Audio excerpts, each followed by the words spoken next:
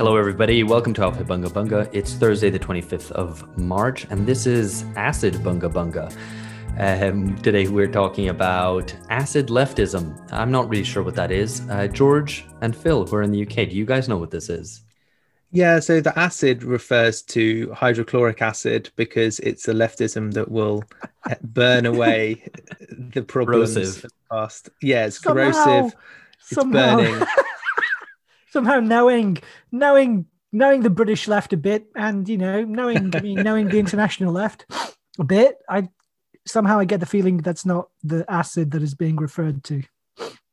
No, I think it's probably LSD. Well, no, it is LSD. It comes from the work of the cultural theorist Mark Fisher, and I think the idea is, how do you embrace irrationalism? How do you kind of move towards a collective joy, kind of spontaneous collective? I'm trying to think of the word. Basically, like a rave, that kind of energy and forward movement and that kind of experience. So, What do you do the day after? That's what I want to know.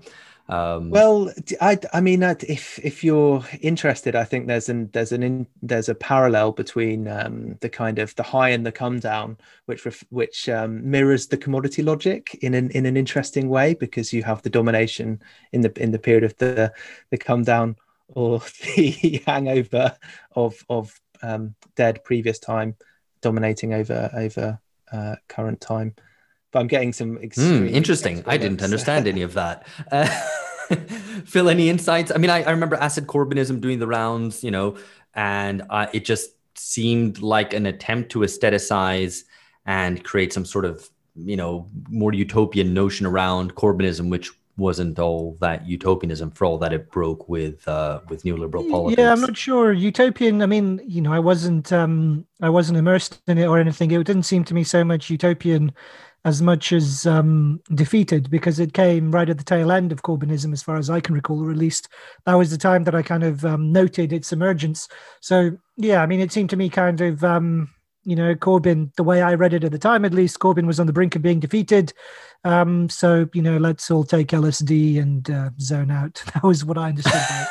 No, that's not right at all. The idea was that it was a hedonistic release, and it's about building lasting collectivities outside of political parties. Why acid then? Because you see things differently. And isn't that connected to defeat? Like, they're building things outside of the political party now that the project is defeated politically? No, it came before the defeat of Corbynism. So maybe it was a premonition, but I think it's more a callback in some ways to the 60s and to some of those kind of ideas of free love, and obviously LSD can be used in psychoanalysis as well. So understanding some of those bases, and to be very efficient and creative at your job.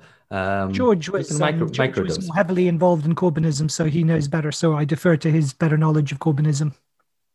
Yeah, I wouldn't quite say that.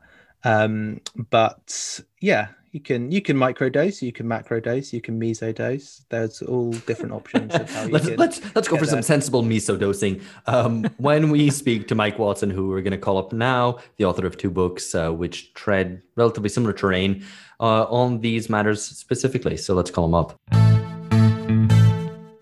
All right, so we're joined now by theorist and curator Mike Watson, who is the author of Can the Left Learn to Meme? Adorno, Video Gaming, and Stranger Things, which came out in 2019 on Zero Books, as well as The Meming of Mark Fisher. That is the meming, not the meaning.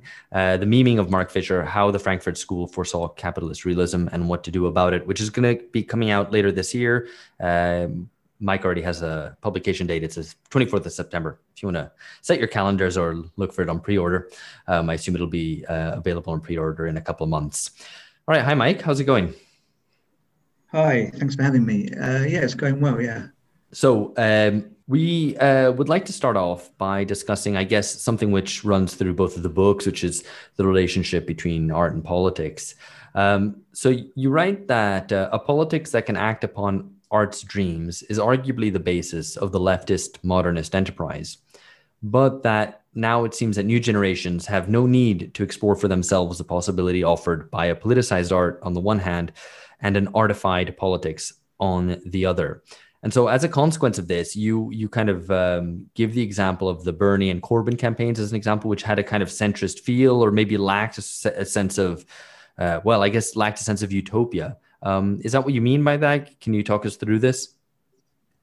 I guess being in Finland now, where I've been for a couple of years, I just I find it odd that the kind of most radical kind of thing that Corbyn and Bernie proposed, I think it was more their following than them themselves, is to be like the Nordic countries, because they're really conservative places. And I mean conservative really with a small c, but I guess it doesn't make a difference. They're just kind of, they're socially conservative.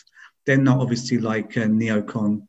They do have this social democrat element, but they are basically neoliberal. I mean, they're social democrat, but it makes no odds because they do very neoliberal things all the time. The way they kind of choose their policy direction, and there have been neoliberal reforms happening since the 80s in Finland. So they're just like neoliberal countries with very strong welfare provisions.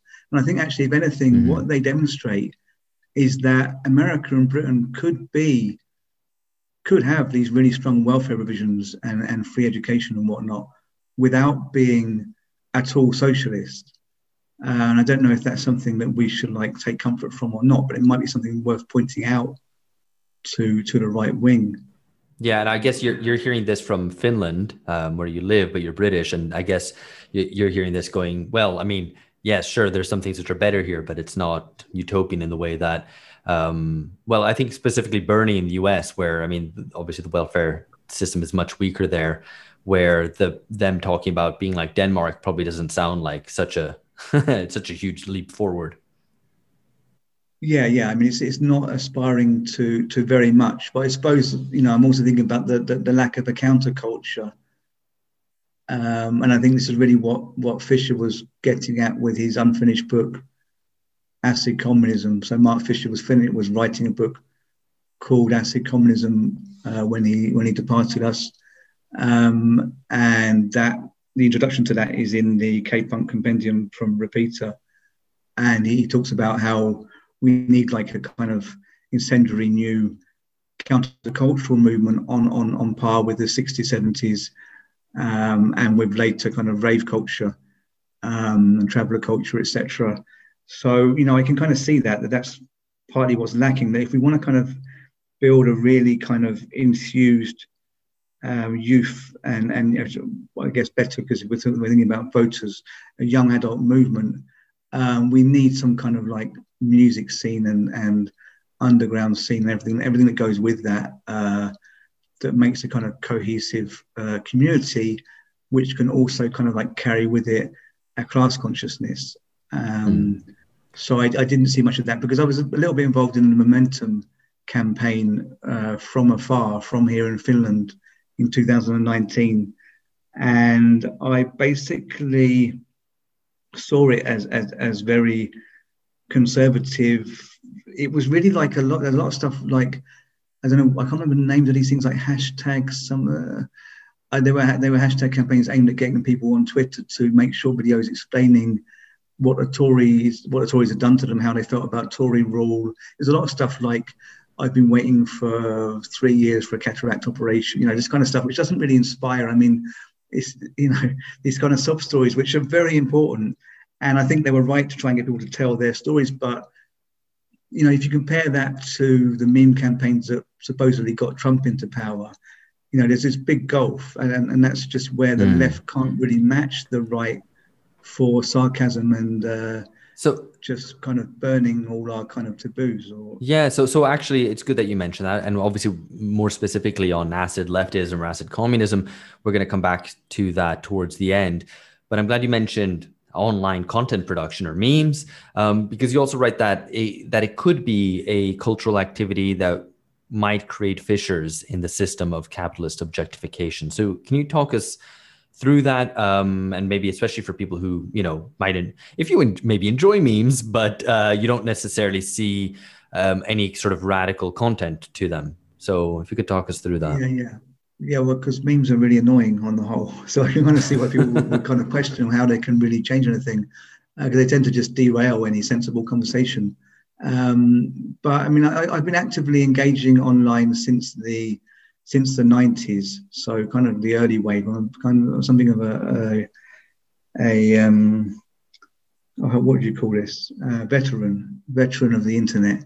And I remember that there were some really kind of silly, on reflection, hopes held for the internet. The fact that it allowed anyone to publish, potentially, the idea that would, by necessity, lead to kind of a new era of democracy. So anyone can say anything that is democratic. Therefore, everyone's going to get together globally and start communicating with each other, and then there's going to be this wave of good sentiment politically.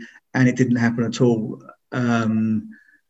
I think now we're forced to come about it in a kind of very Frankfurt School way, and I talk about the Frankfurt School a lot in both books. Adorno mostly in the Can the Left Learn to Meme, but Adorno and Marcuse and Benjamin in the upcoming Meming of Mark Fisher book.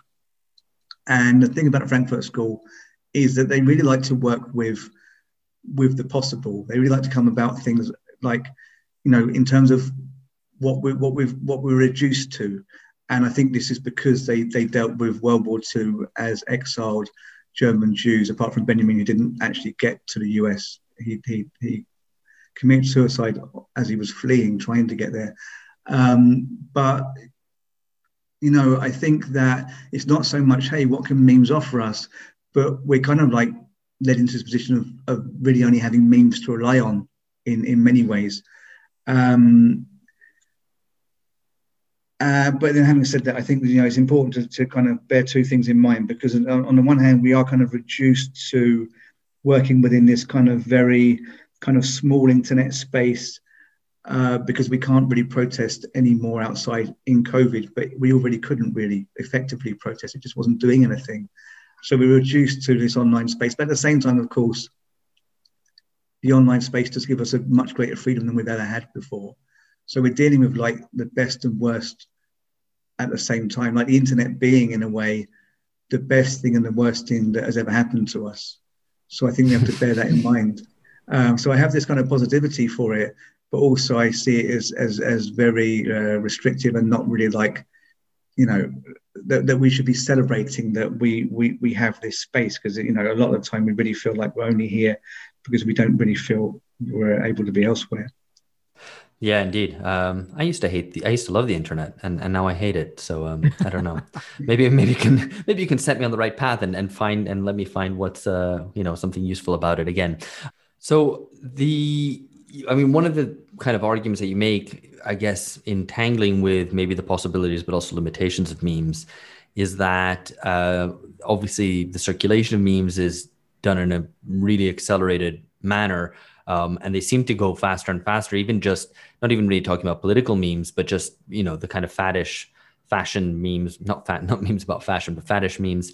And the formats come and go with increasing frequency, I think, now. So you talk also about a slow meme movement, I guess, kind of taking up the idea of slow food movement and applying it to memes. What do you see as the possibility of a decelerated meme culture? Well, yeah, the slow meme idea, which actually I think, it risks sounding very kind of boomerish. I don't know if that's a name that's going to catch off, but it's a name I do use. I mention it in the upcoming book, and it's something I've been talking about for a while, and I think it's necessary. I just wonder if it might need a rebranding. But a slow meme movement basically responds to the fact that we're forced to work at the pace of data capitalism. So the internet in itself gives us like these great tools for expressing ourselves. And I think we should really use them, not just expressing ourselves, but also for researching. I mean, you can find basically anything you need. I mean, the kind of the left canon, of theory is there at your fingertips. So I think there's great potential, but the thing is, we can't really tap into it because you're kind of forced to move on all the time. So you may have Das Kapital at your fingertips, but it's very difficult to actually sit down and read it. and because I guess these data companies are trying to get people to respond to as much data as possible, which means clicking as often as possible. We're kind of like, we're forced to put messages out there which are very quick as well, which can be kind of digested very quickly. So if you're making YouTube videos, you have to make a lot of kind of very kind of grandiose or extremist statements all the time. So actually, I think a lot of us are pushed into being Stalinist, or much more left than we are, or more extremist than we are. So I think we need to kind of slow down, basically, and that's what I mean by slow memes. Is make memes that are more reflective in a kind of way that Adorno talked about art, and Benjamin, both of them seeing in art a kind of way of reflecting, of maybe getting lost in historical stimuli and aesthetic stimuli particularly, and in being lost, being shaken from the kind of false perceptions we have, which are imposed on us by capitalism. So I think if we can make abstract memes which you can drift to, then would be some way to kind of like challenging the speed which capital moves us at, which basically makes it impossible to think coherently. No, so I mean, I see what you're saying, Mike, absolutely, about sort of acceleration. And I think this applies much more broadly than just to memes, because what you've got is, with online spaces, an inability to even have debates, let alone real reflection, because everything's so accelerated. And I think most leftists actually are accelerationists, even if they're not accelerationists in the sense of wanting to accelerate capitalist contradictions or whatever, and might be much more, I don't know, I guess social democratic, wanting to return to the sort of golden age of the 1960s or whatever. In regards to the internet, I think we all play along with and play to the beat of the accelerated internet. So I buy that, but what I'm not entirely sure I get is how that relates to memes, because memes themselves are something which are pretty kind of disposable. I mean, the fun of it is precisely that they're trashy, often like kind of lo-fi, they're made really quickly and they're disposed of just as quickly. So how would it help us to have slower memes rather than instead maybe slower forums for discussion, for example, rather than something like Twitter? Yeah, I mean, I suppose what you're describing and the way that memes are disposable and that we consume them very quickly is, again, a consequence of data capitalism and the speed it's trying to move us at. I don't know that a meme has to be consumed very quickly. If you think about what meme literally means, obviously, which comes from Richard Dawkins in the 70s. He wrote this book called The Selfish Gene, and he talked about memes as a cultural unit comparable to genes. So basically ideas that spread, ideas, expressions, songs. And, I think we can have stuff spread without that stuff having to be consumed very, very quickly. And of course, there are 40-minute long left tube or bread tube videos. And there is this tendency, actually, it's something that the right wing poke fun at, how much text is used in a left wing meme. So sometimes you see this kind of these right wing memes laughing because no one's going to read a meme that long. But I think it's quite good to have these kind of quote memes that get people thinking. And actually, they can be looked at quite quickly. But if you have a quote meme from Adorno or whoever, Marx, Jung, and you might take a few seconds to read it, you might want to then reflect on it. There are memes that can lead you to reflect. So I think there is hope there. I suppose you're saying, is it not more a case that we need to use the internet as a means of maybe gathering together and discussing things, reading books and things, which also we do, obviously. I think you have some kind of reading group or something. Yeah, we have our regular reading club. Yeah, and we have a reading group on the Acid Left YouTube, which is a platform I run with a guy called Adam Ray Adkins. We're reading through Mark Fisher at the moment. So there are all these possibilities. Yeah, I mean, I kind of agree that do we need what we're calling now memes, or do we need more to slow down the internet so we can actually talk and read books and stuff? But then on the other hand, there's part of me which thinks is like this clinging, which I'm kind of doing now, clinging to books. Is it a bit like, when the Gutenberg press came out saying, no, this is no good. We need handwritten Bibles only. Because, is it not possible that post-reading formats could lead to new types of knowledge which aren't in themselves negative? They might just be different. Maybe we need handwritten memes. Just pass them around in the neighborhood. That's that's one possibility. Yeah. I wanted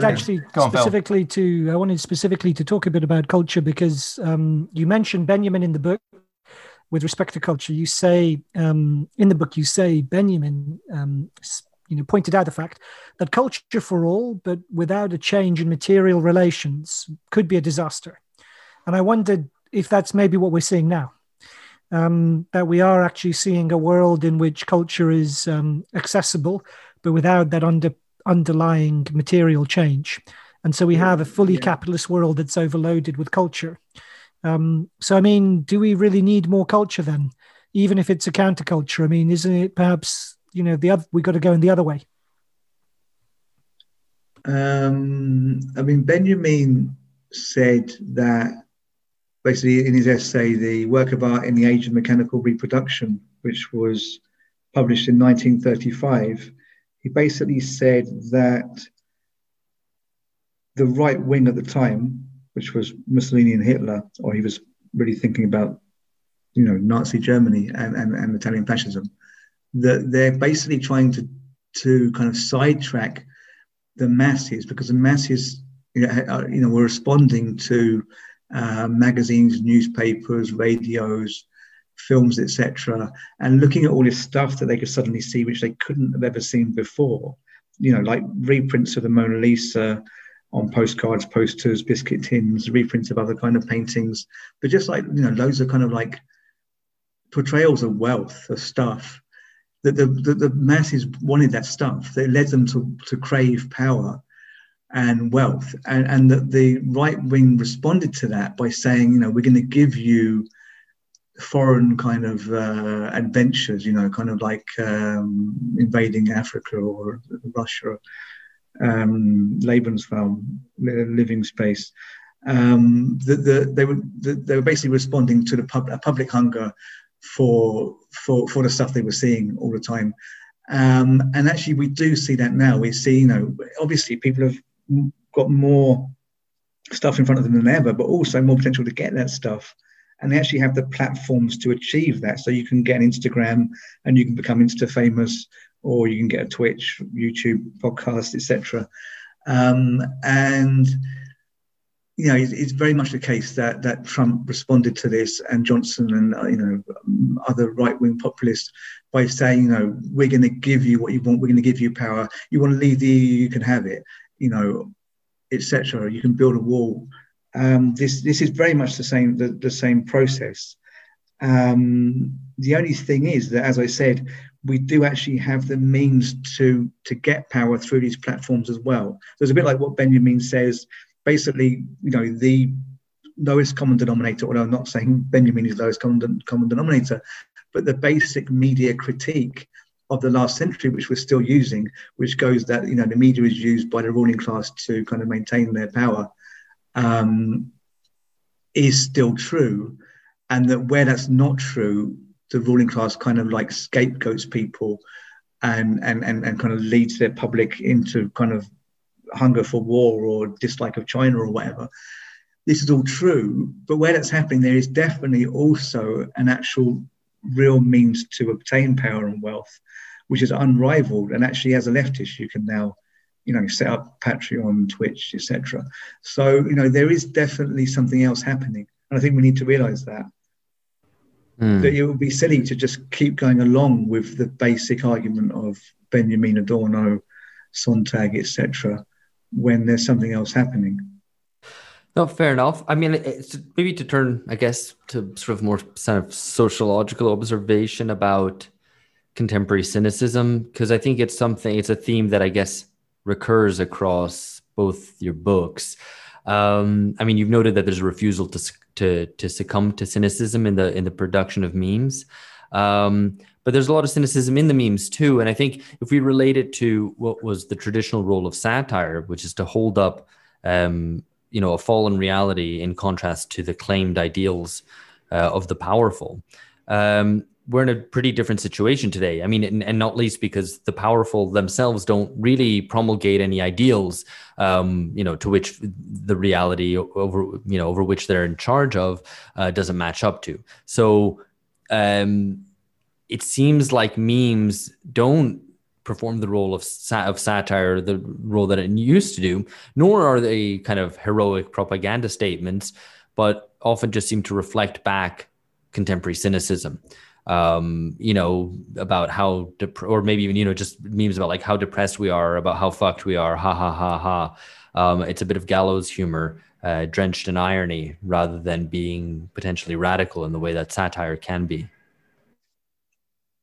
Well, that's true, yeah. I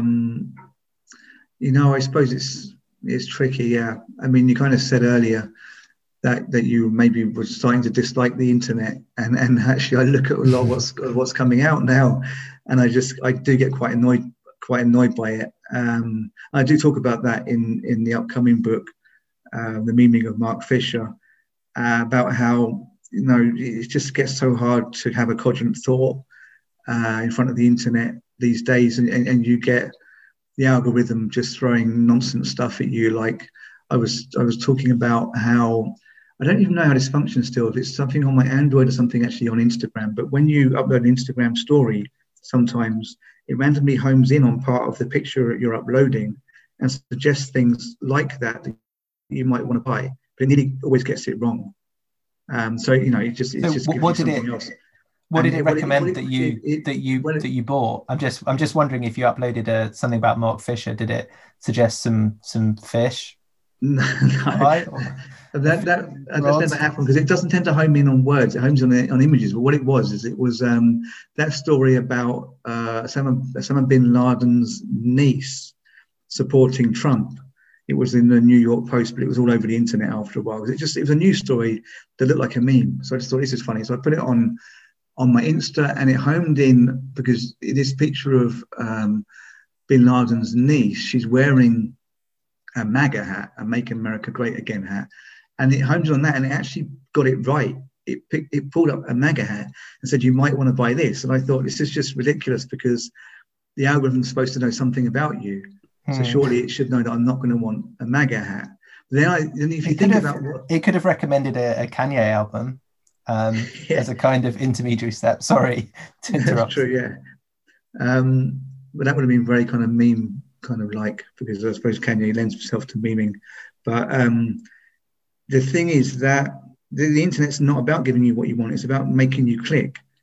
So then I'm telling this story still now. So we're still talking about it. So somebody might be encouraged to buy a MAGA hat, but I don't know about that. But it's not even about getting anyone to buy a MAGA hat. It's just about clicking. So, I must have clicked several times off that to then go and report that story to other people. And that creates data. So, often it's not really trying to do anything useful. It's just trying to annoy you. And I think that shit posting fits in with that. I mean, by shit posting, I mean just making annoying memes on purpose. And you get you get every form of shit post. So you're more often derailed in your thought process, or your process of trying to relate something on the internet as a left-winger by other left-wingers. No, and often quite young ones who are often questioning your credentials because you're not extremist enough, perhaps. But then when it's not that, then it's something that you often, you can be called instead to extremists. So it is deeply annoying. But I think that in all that, there is this thing of people producing. There's definitely a lot of people who are making stuff in good faith. And even when it's just silly stuff like, selfies, from a certain demographic who are just going to post a lot of selfies on their Insta. There's some kind of reinforcement of your place in the world when you do that, I assume, and thinking through who you are, maybe not, in any philosophical terms. But, Adorno, he has this famous line, it appears in a couple of essays, one in the 40s, one in the early 60s, that one can't make art after Auschwitz. Really, he said one can't make poetry after Auschwitz. And when he says it in the essay on commitment in the early 60s, he later says that we have to continue to make art anyhow so that we don't surrender to cynicism. And I think that the thing is, millennials, well, at the time I was writing the book, I was really thinking about millennials, but as it turns out, a lot of them are now Zoomers because the dates have been changed. But, millennials or Zoomers, younger millennials or Zoomers, they are in one respect Adornian, even though in many respects, Adorno wouldn't like them. They are Adornian because they just keep producing. So Adorno is very much like, we're doomed, but we need to make art in any case. And then maybe some artworks will, because he thought that, basically we're over controlled by rationality and capitalism. So some artworks in their abstraction and weirdness can break us out of this false rationality, or rationality gone awry, which is how we end up, for Adorno, is how we end up with Auschwitz, because rationality makes us kind of count everything. Everything kind of turns into a numerical count. We end up treating people as wages, and then that's how you get the Holocaust, because there was an economic element as well as a racial element in that. And also, of course, the racial element was itself a categorization of people. So Adorno says, well, if categorization is a problem, we need the opposite of that. And through abstract art, because when you're looking at abstract art, you don't know what you're looking at, you can get out of this categorization momentarily. So he said, if you keep making art, and the right kind of art, we might somehow break out of this false consciousness. So I mean, I just specifically on that, I think, there's a whole proliferation of political art. I think art often tries to be political, make a social statement. In fact, so much of contemporary life seems to be over politicized without, while at the same time, the important stuff isn't being politicized. So would you follow along, I guess, then with Adorno's argument that we shouldn't be looking to make political art? Well, yeah, this is tricky because Adorno's talking at a time when the worst has already happened, i.e. after World War II. And now I think we're trying to avoid that happening. I don't know. I mean, I don't know, because I think that in itself there's something unfulfilling in that argument, because actually, are we not some way to being as bad as the world was in World War II? I don't know. But, at least in his mind, the very worst has happened. And in our minds, I don't think we've got to that level, of the Holocaust. So we're trying to avoid that.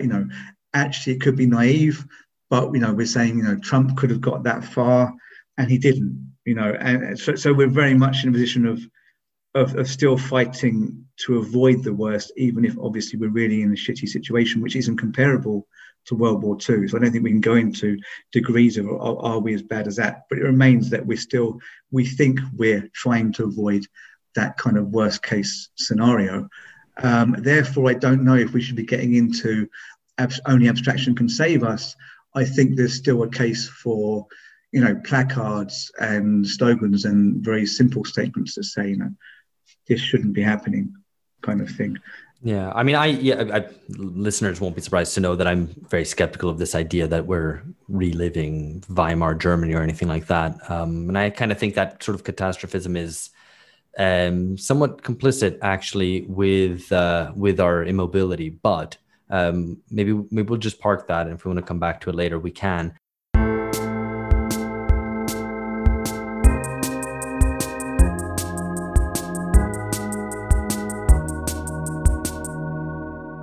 Because I wanted to turn to generations, and you've already mentioned stuff about, how, and we've already discussed the elements about what millennials are like, what Zoomers are like, and a lot of these questions about internet culture are very closely tied to successive waves of, cohorts of people. And a little trailer for our listeners. We have something big coming up exactly on generational politics. So that's something to keep your eyes out for in the coming months. But to turn to what's at hand, you've kind of written about the lack of enthusiasm or the disappointment of Generation X, who were, in your terms, committed to following a spiritual revolutionary path. And inevitably, they sort of failed with that, and like with many generations, end up sticking with a conservative, or I guess following along with the conservative and materialist forces that shape society. So firstly, I wanted to know, how do you distinguish spiritual revolutionary on the one hand and this other dyad, conservative materialist? And then I guess also talk us through what this sort of generational pathway is in which you lose the spiritual revolutionary spirit and move to the materialist conservative one. Yeah, I suppose I was talking about two extreme kind of tendencies, two different ends of reality, and one is a kind of unhindered personal and societal development, and that is the kind of the spiritual revolutionary path, and one is more towards preservation of what exists and slow progression via what's possible materially. So you have this kind of radical spiritual revolutionary path, and you have this kind of conservative materialist path. And I was looking at how this gets, the one tends to be on a spiritualist revolutionary path when they're young, or one used to be, for the baby boomer generation and Generation X.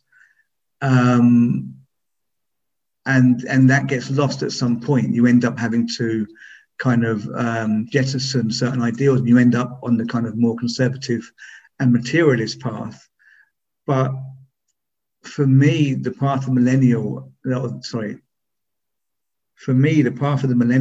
and the Zoomer is sped up. So they don't really ever experience the spiritual revolutionary. They get straight into the path of materialism and the possible, except that nothing really is possible. So they just get kind of put onto a path of, the prosaic, but leading to nothing really, because all they're faced with is environmental meltdown. So, I mean, I was really thinking about art school, because I was trying to talk about how in that book, Can the Left Learn to Meme, how there used to be a kind of dream, of revolutionary potential in society, of utopia, and that has now kind of been destroyed. But, that process of it being destroyed can be seen very clearly in art schools, because when people go to art school, they tend to go to art school thinking like, I want to express myself, I want to be free. And that tends to get closed down very quickly. And people get set on a path to employability and how you get a gallerist and stuff like this. So anybody who's still speaking about Van Gogh and self-expression by the third year of their BA probably will get a pretty poor grade. Do you think there's a generational difference in this kind of approach to art education? Or not? Because I think some of the discourse or some of the understanding is that it's millennials more recently, or the expansion of higher education from at least in the British context, from the 90s onwards. It's relatively recently that you, as an art school graduate, have to think in much more instrumental terms. You can't live in a squat in Brixton and go on the dole and create art. In that context, instead, you have to be an operator from the first seminar that you go to in art school. Yeah, I think it's been changing since the late 90s. My first degree was actually in art with a theory element. And it was definitely changing then. There were like these modules like Artist and the Law, and I remember some other module which was kind of a bit businessy. But there's a lot more of that stuff happening now. But it was coming in then. It seemed to be coincident with the introduction of tuition fees, naturally. So people want something for their money. No, they want to then be employed, employable rather. But yeah, I mean, it changed. It was changing then, and I'm on the cusp of Gen X millennial, hence my kind of obsession with this stuff.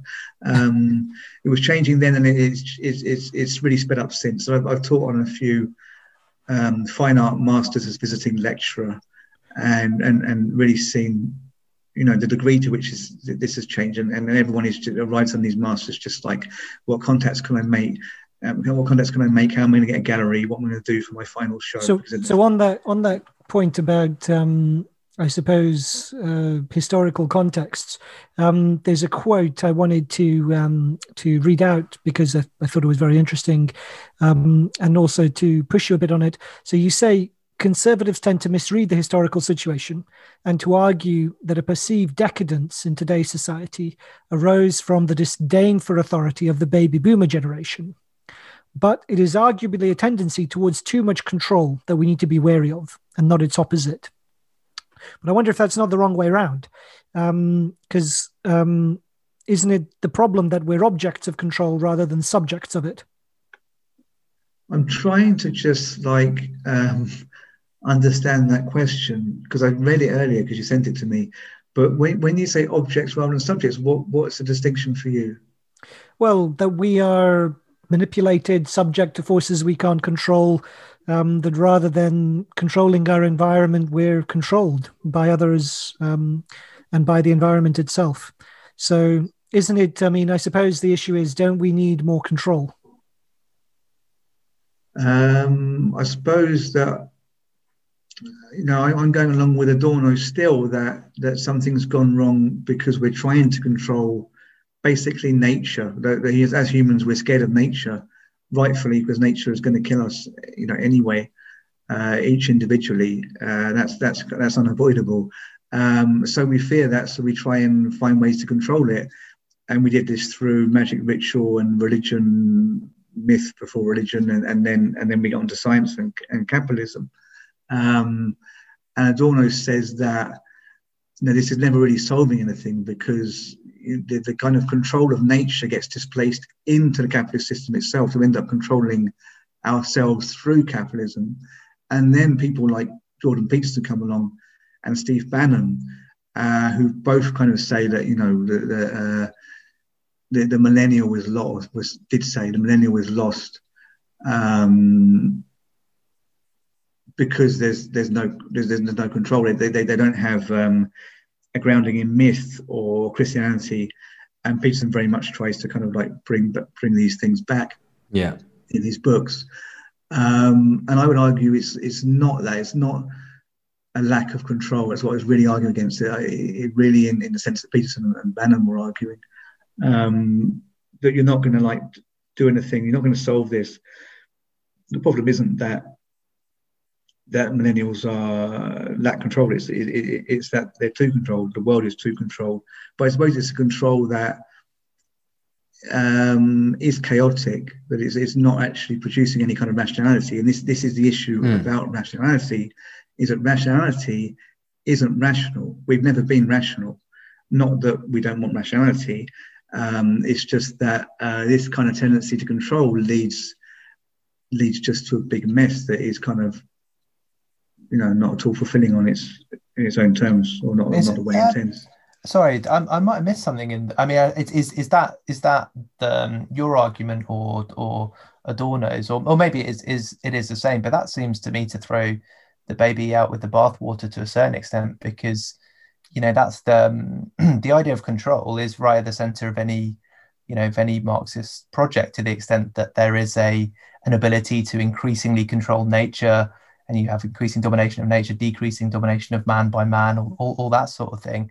So, I mean, is it I think it seems today that if we throw away the idea of particularly democratic control, then we put ourselves in quite a difficult position politically, because that seems the felt loss of popular sovereignty seems to be the form in which revolts against neoliberalism are taking at the moment. And on that last bit, sorry, that was it. It was a bit off the cuff there, but yeah, I guess the idea is like control is a socialist idea. We should defend it. We should extend it. We shouldn't be scared of it. Essentially, it's not inherently authoritarian idea that we want collectively to control the direction of society. And actually, technologically, we can do that. We can have a planned economy, or even better than that, a democratic economy. Yeah, I don't know that Adorno was going all out for chaos. And then you ask if it's Adorno or me, I find it hard to tell now, but that's not because I think that I mean, I have anything to say is interesting than what Adorno says, but just because I have been writing on him so long. Because I did all of my kind of dissertations and theses were on Adorno, and then I've written a couple of books on him. But I mean, there's definitely differences. I mean, I find him way over conservative in many respects, but I mean, I would say that the thing is, Enlightenment has never really fulfilled its objectives. It's really supposed to be about questioning, not answering. And I think we questioned a little bit and then kind of got scared of questioning or of what we might find. I think that the Enlightenment, the way the Enlightenment led to basically to socialism and communism, I mean, that's great and everything, but you end up with something that is basically messianic. No, I mean, the kind of the idea of utopia and a utopia that will arrive at a certain point in the future. We don't know exactly when. This is very much like the heaven, which will arrive, but you can't ask when the second coming is going to happen, etc. Right. It's a system that has an inbuilt delaying mechanism, which is very good for controlling the masses.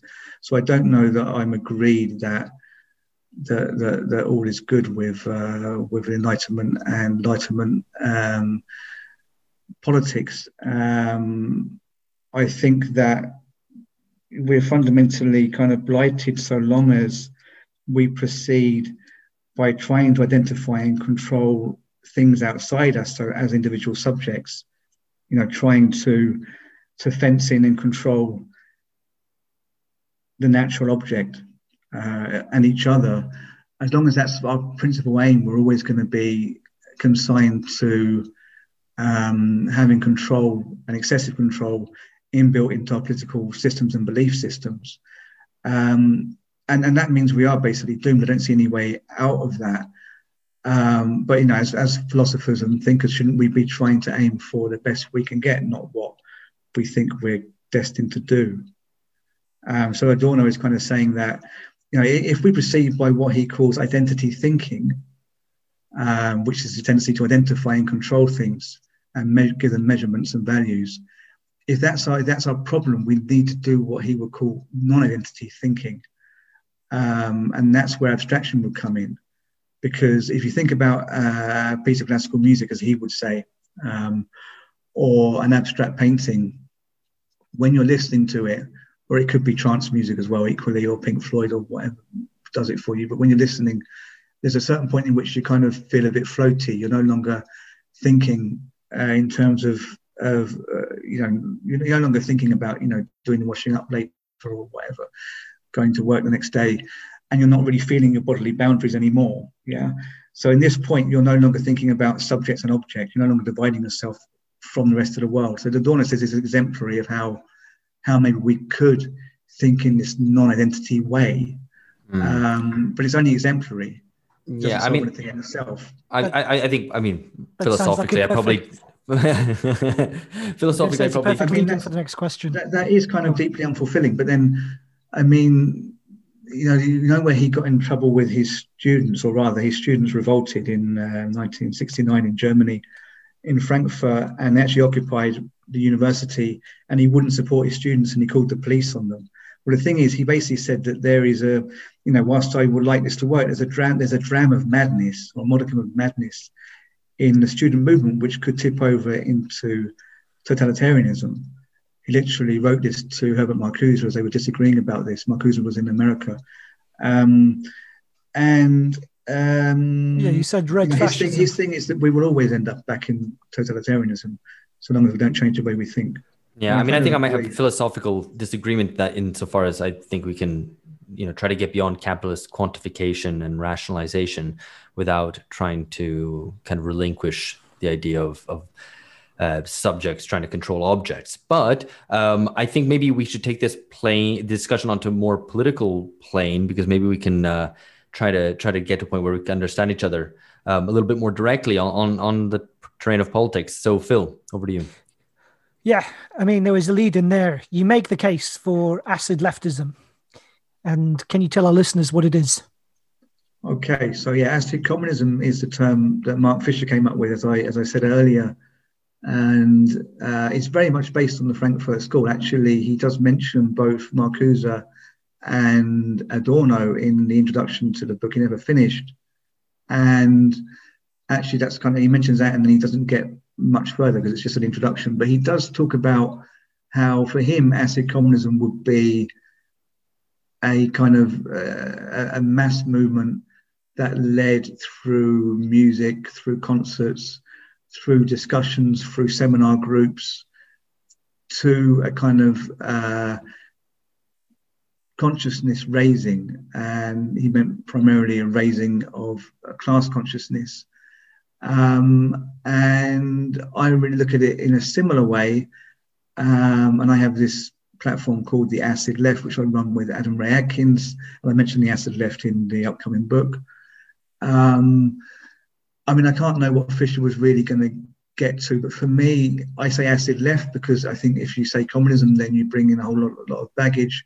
I mean, in Finland, this is kind of problematic a bit, the word communism, and in much of Eastern Europe. So I know that people can get really angry at me for not wanting to use the word communism too much, but I do fundamentally aim towards the same ends. But I decided to call our platform the Acid Left. So anyway, the acid leftism for me is a kind of using of culture, of art, of memes to disrupt and to create, like Fisher said, to create a kind of an awareness of social class, etc.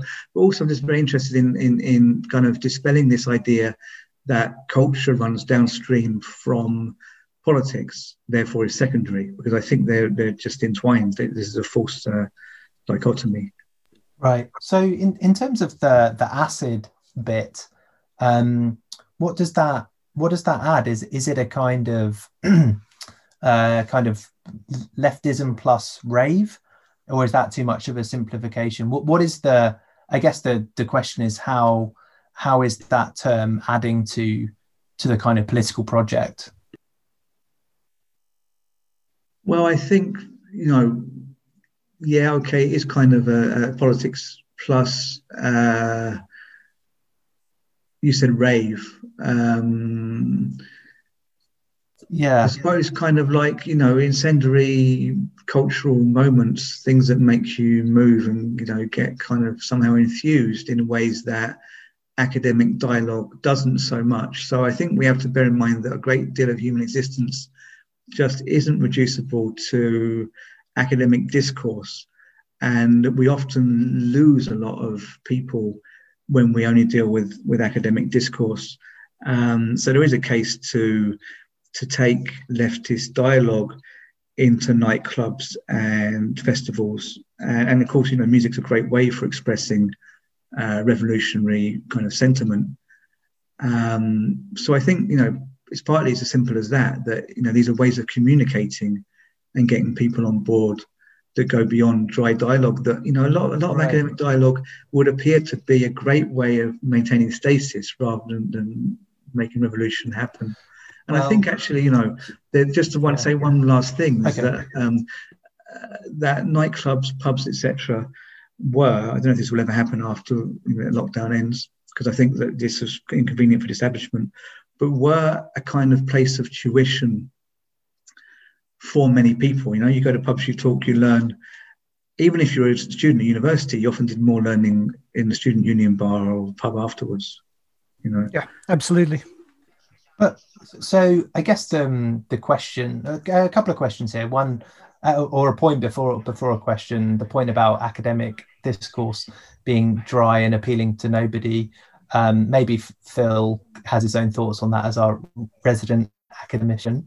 But the way that you described it, I guess that kind of freewheeling or kind of, I don't know, different ways of communicating political messages makes me think of the Capitol Hill riots. And is there maybe a kind of way to read it where you have like an acid rightism, which is currently a bit more energetic, a bit, the QAnon shaman gets talked about a lot, but maybe for good reason, because it's quite a compelling image, and the carnivalesque in that event obviously is quite compelling to a lot of people. So I guess the question, I should probably put a question to you rather than just rambling, is it are we in a situation where acid rightism is stronger than acid leftism?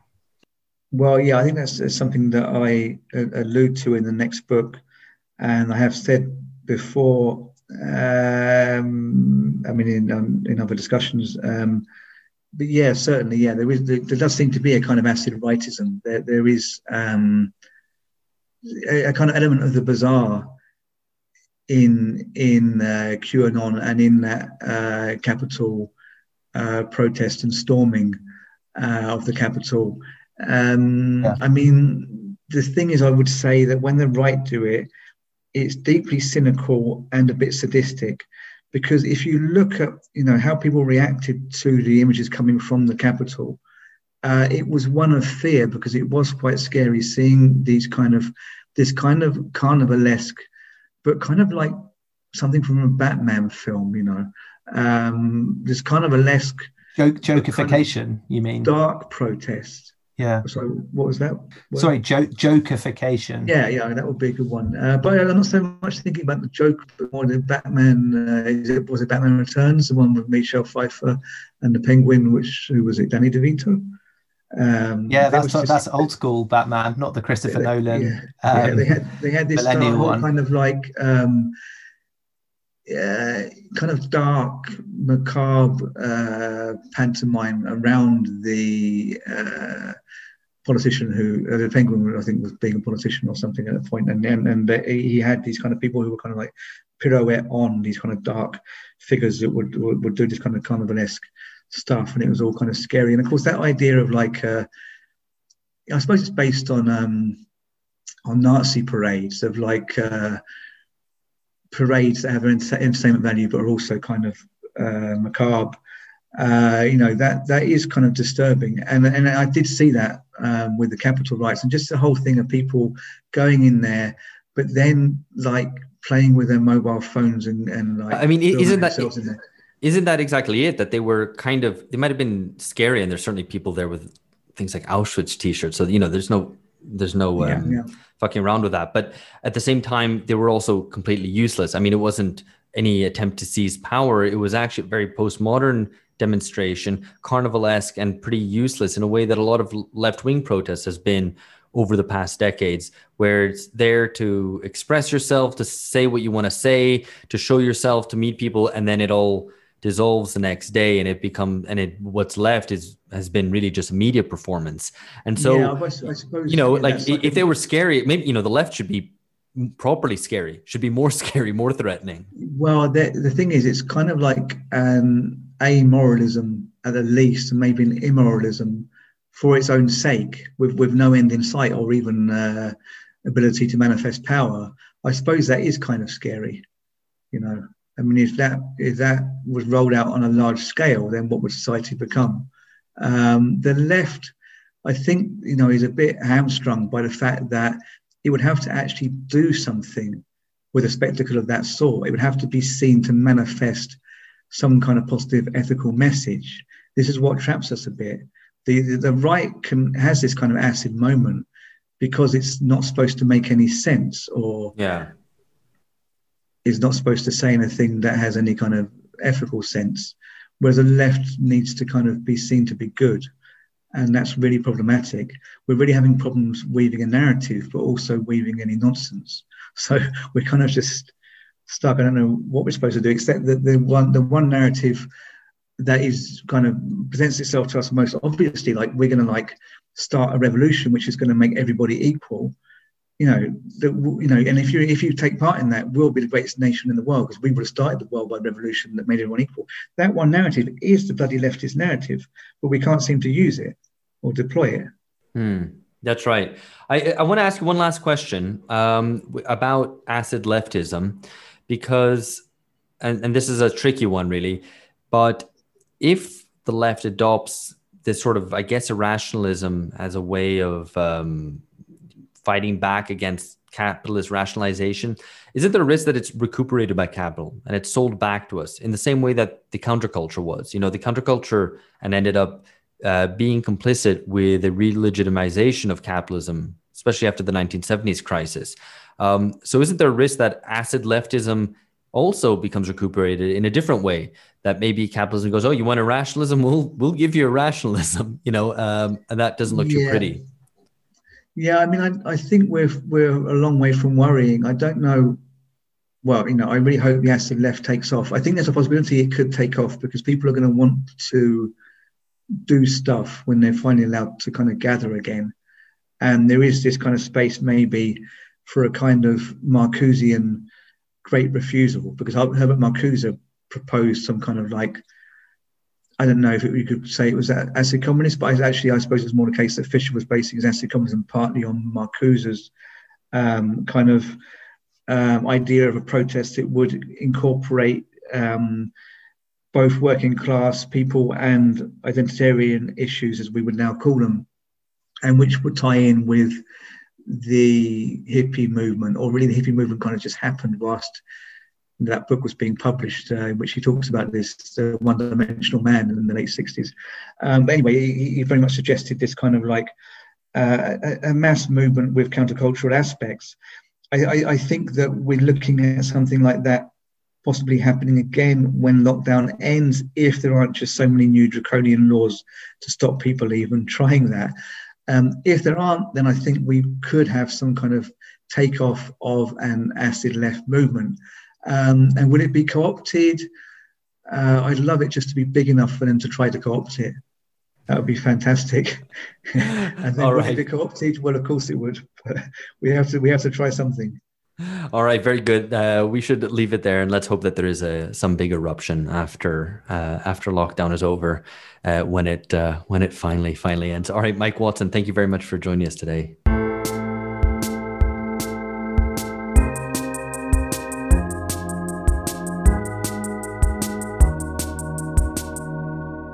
All right, so it's just the three of us now, Alex, George, and Phil, having a little chat after our discussion with Mike Watson.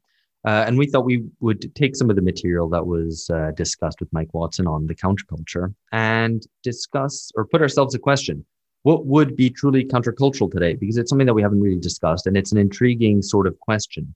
A counterculture, obviously, is something that has a theme of conflict with the values of society as a whole.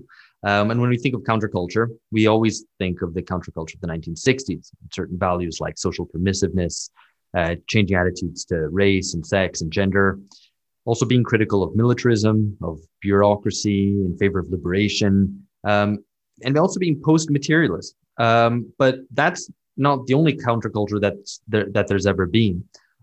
We think of specifically the global 1960s, but there's other countercultures, the late 19th century bohemians, different countercultures in radically different social contexts. So the question is, what would a counterculture look like today? And we want to be really open about this and think widely about what would really go counter to the predominant values of our culture. So short back and sides, wearing little bow ties. That's normcore. Very strong focus on monogamy. That's trad. Getting married early. Okay, George, you can respond. Well, George's satirical. Yeah, George is like taking the piss. Actually, does highlight something that a lot of that anything that is countercultural is already kind of subcultural and inscribed as a little almost meme-based figure who exists on the internet and therefore isn't countercultural. Figure. No, I mean, I think the point is that you can't. It speaks to the splintering of deeply pluralistic would be the polite way to describe late capitalist societies, but fragmented and splintered and very difficult in which to produce anything which is a meaningful consensus that doesn't automatically become a camp subculture. Like George says, the things that I described become kind of trad wife or trad culture or, normcore.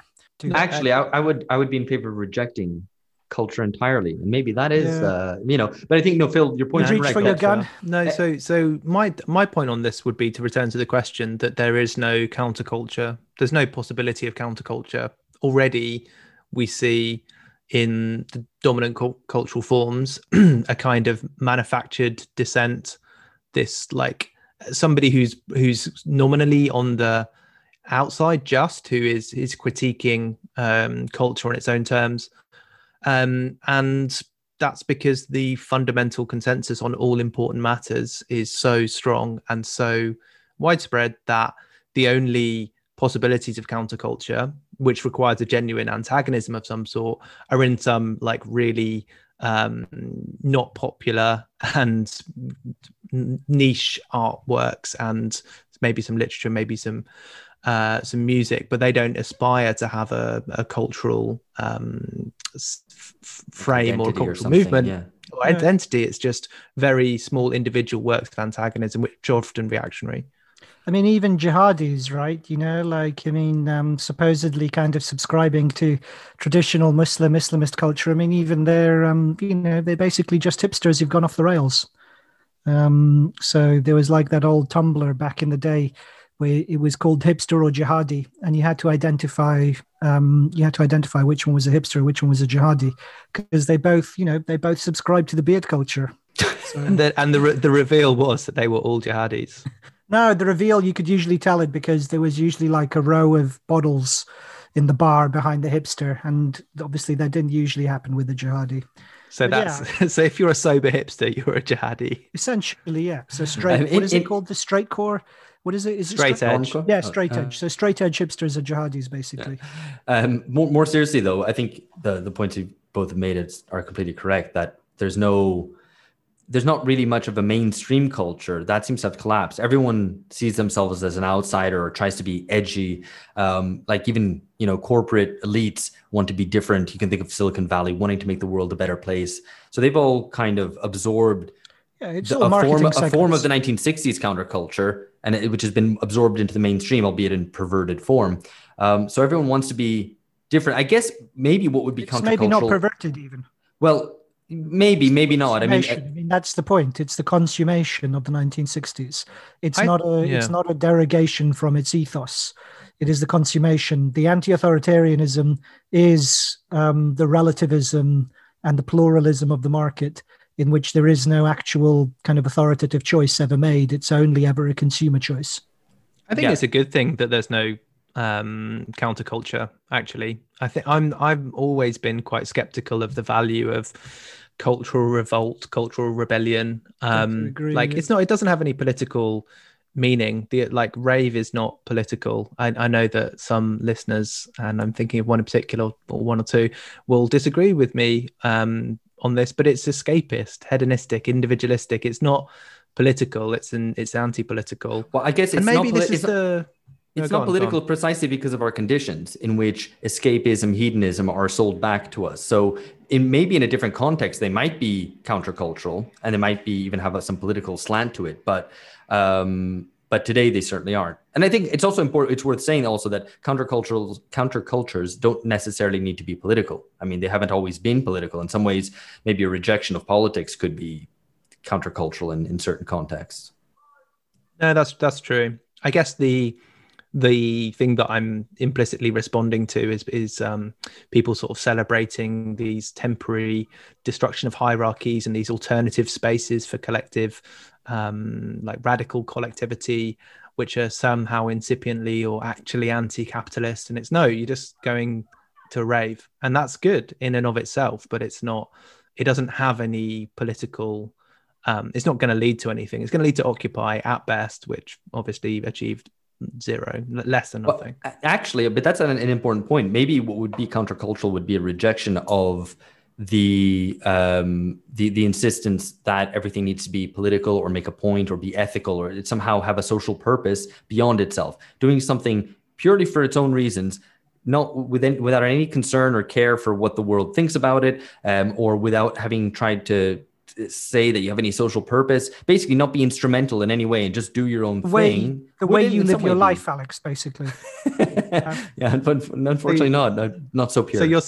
So you're saying that the personal isn't political would be a countercultural idea because it's just personal. It's just like what you want to do on your weekend, and there is no political. Yeah, maybe there is. Maybe that would actually be countercultural. Is carving out a space of autonomy that isn't kind of saturated with ethical and humanitarian meaning, and that nobody cares about your personal pronouns.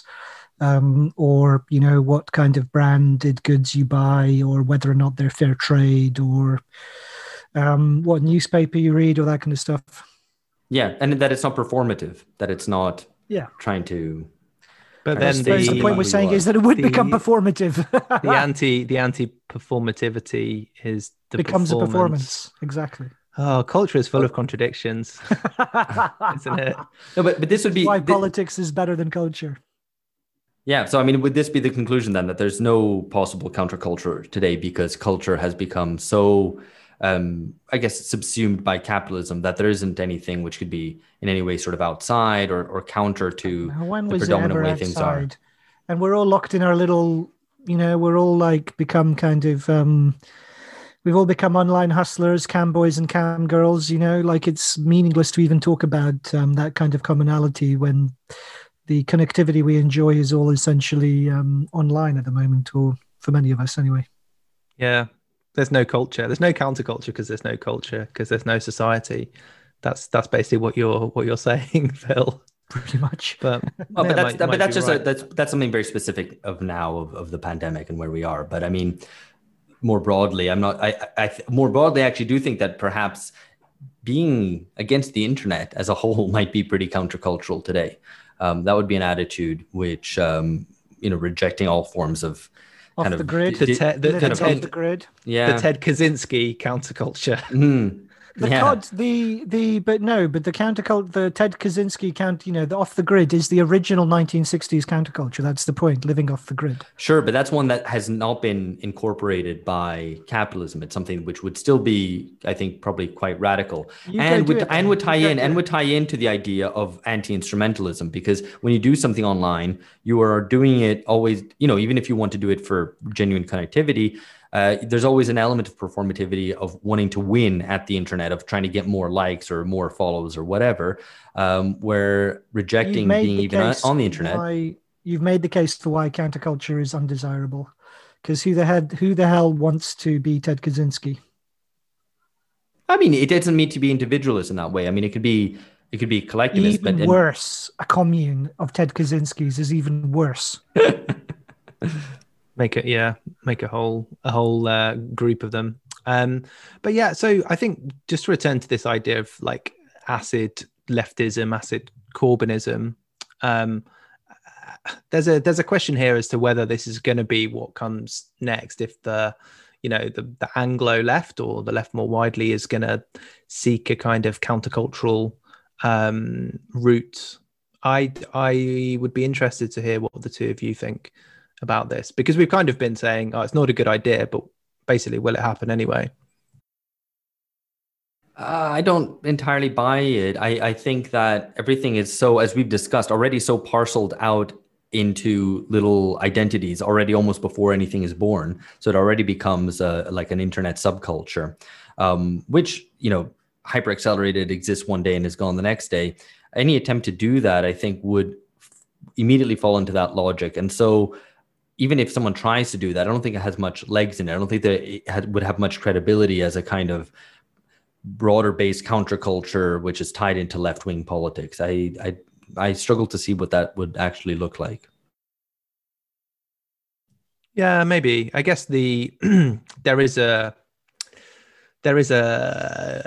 space for it, if you think that the kind of left projects in the US, in the UK, elsewhere have failed. Like, what do you do after that? Do you go into the NGO world? Do you go into culture? I think I think it's most likely that they will turn to cultural and expressive forms. The people who've endured the defeat of the left over the last few years, particularly in the US and the UK, but I'm sure elsewhere too. Yeah, I mean, I personally don't see it, because the cultural stuff is so mainstream. I mean, the left's culture is not in any way radically separate from mainstream culture, albeit it might reject certain aspects of the market, but it still largely participates in it, and so on. So I don't really see the basis for an emerging left subculture today. And I also personally wouldn't advocate it. As we've said, I think it's most likely a dead end. But in any case, if the left did try to do it, it wouldn't be particularly countercultural. Well, yeah, I mean, I think that's a really good point, because some of the more cultural aspects of recent sort of, you would say, the kind of the hyperliberal wing of the left, if there is more to the left than that, then that wing, at least, those have become increasingly mainstream. Like, look at the last year. It really does show that the culture of the US, of the UK, has been, and in your Damage article, as you said, Alex, the kind of Americanization of the world. There's, there are certain, like, you would say, quote unquote, left aspects to contemporary culture. Who could have thought several years ago that being an anti-racist like organization would be one of the strategic goals of many large national or international businesses and NGOs and things like this? It's like, there has been a real cultural shift, I guess, in that sense, and it's been one that the left may well have started, if not certainly embraced as it was developing. Yeah, and I think the right-wing opposition to that, which is to say, hey, let's be racist or whatever, is also itself wouldn't be really countercultural. I mean, it's obviously doesn't gain assent from kind of mainstream institutions in kind of most like rich world countries, but it certainly it ends up becoming its own kind of, I guess, its own sort of subculture, and inscribed again in the same sort of internet currents as the kind of radical liberals do as well. So I don't see how that ends up being counterculture. Like, I don't think there's a kind of right-wing counterculture. My kind of concluding point, I guess, would be that only a rejection of sort of performativity online, whatever, would be in any way sort of countercultural. And I don't think that necessarily has enough of a sort of base to become an actual widely shared counterculture. Be very difficult to transmit it, if nothing else. Well, yeah, at this point in time.